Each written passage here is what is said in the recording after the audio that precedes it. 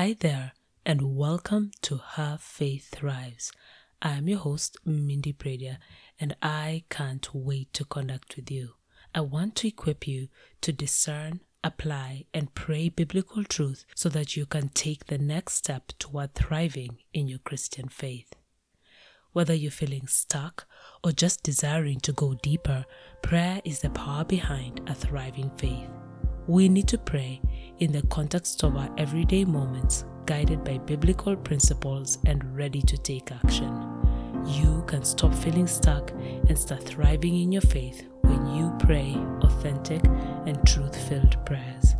I will present biblical truth and a practical suggestion to broaden your perspective and help you take the next step in your Christian faith.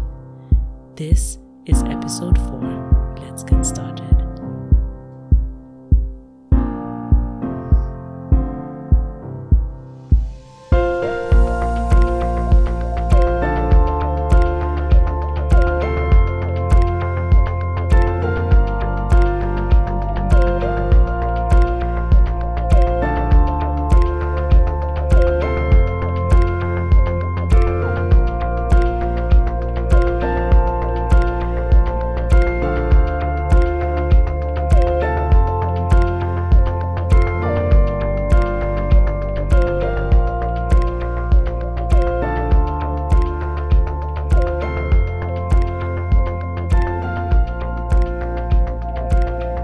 It is such a joy to be here with you after a few weeks away, navigating a fun and meaningful and very busy season of travel. Thank you for connecting with me here on this podcast for these last 3 months.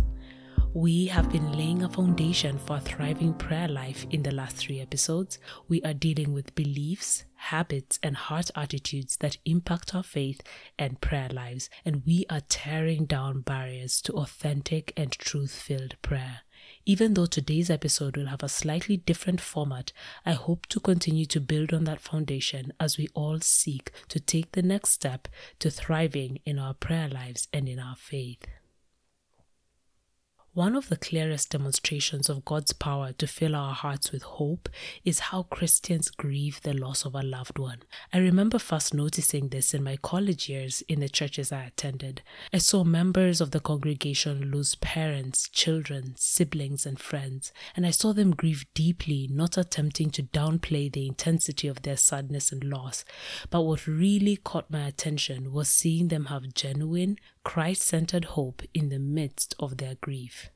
We are in a platitude-abhorring culture. We are so sick and tired of people refusing to engage correctly with the depths of heartache in whatever form it may come.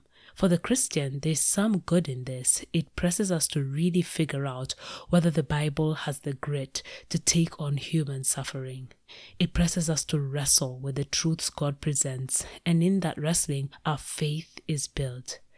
But like most things, there can be some wrong extremes that also come with this platitude-abhorring culture. We can throw uncomfortable truths out in the name of embracing authenticity. So when we talk about suffering with biblical hope, instead of looking up at a God who can do the impossible and asking him to do just that, we want to silence anyone who points out that the impossible is in fact possible. Now, I know that there's some rotten theology out there that wrongly minimizes hardships to try and help God come out on top. Let me be clear, I do not support that.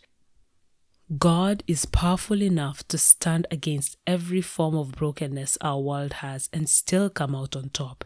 So here's what I'm asking you to consider at this moment.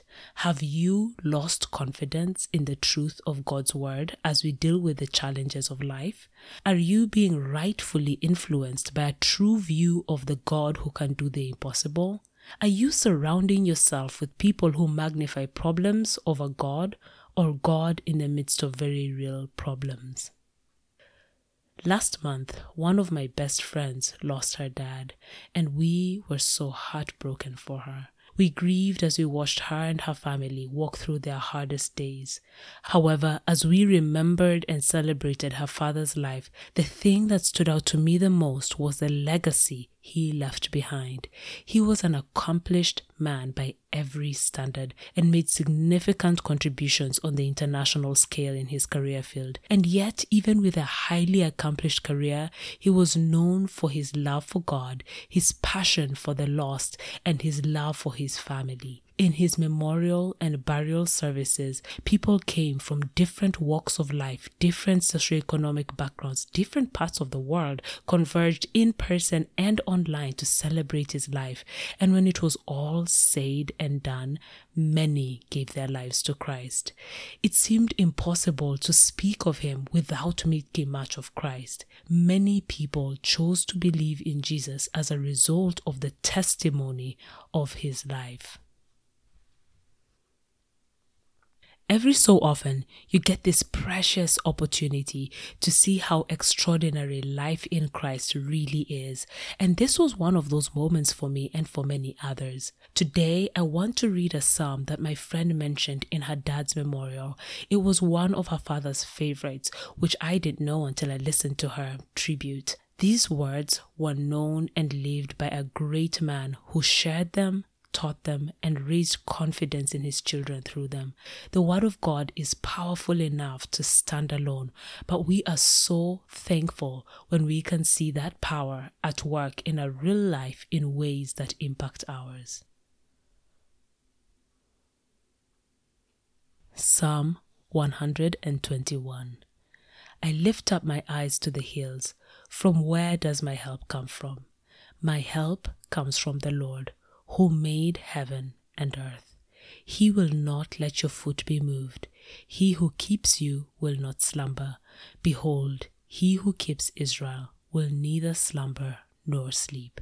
The Lord is your keeper. The Lord is your shade on your right hand. The sun shall not strike you by day, nor the moon by night. The Lord will keep you from all evil. He will keep your life. The Lord will keep your going out and your coming in from this time forth and forevermore. Lord, we acknowledge that sometimes we do not take you at your word.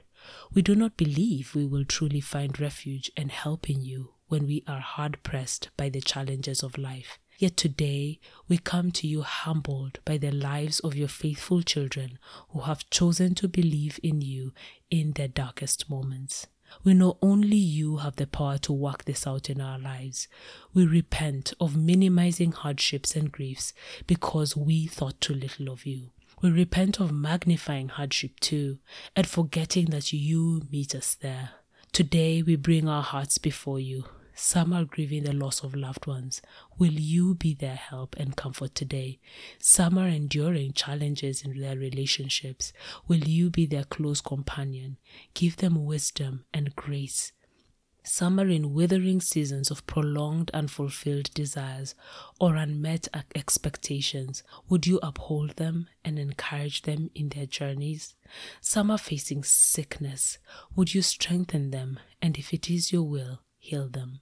And for all the difficulties that we cannot even put into words, we are so thankful you intercede for us, and you remain the God who is an ever-present help in our times of trouble. Fill us with confidence in you. Help us come to you often as we face different challenges, and remind us of your power living in us. In Jesus' name we pray. Amen.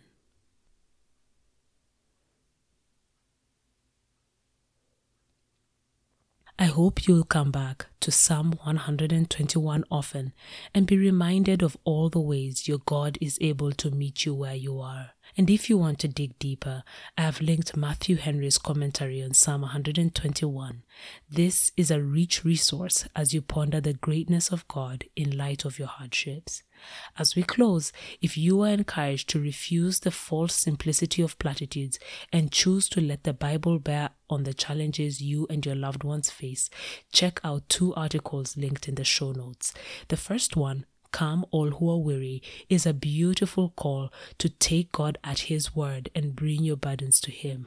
If you have asked questions like, what does coming to God with weariness really look like? This article will be a blessing to you. The second one, Don't Give Them Hallmark Platitudes, walks us through how to resist the urge to avoid pain or respond callously to it, and equips us to respond biblically in clearly outlined steps. Even though this article is written from the perspective of helping a friend who is in a hard season, the same principles apply in processing difficult seasons in your own life.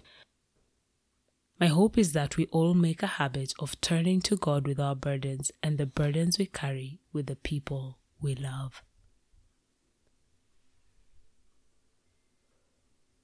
Thanks for joining me on the Her Faith Thrives podcast.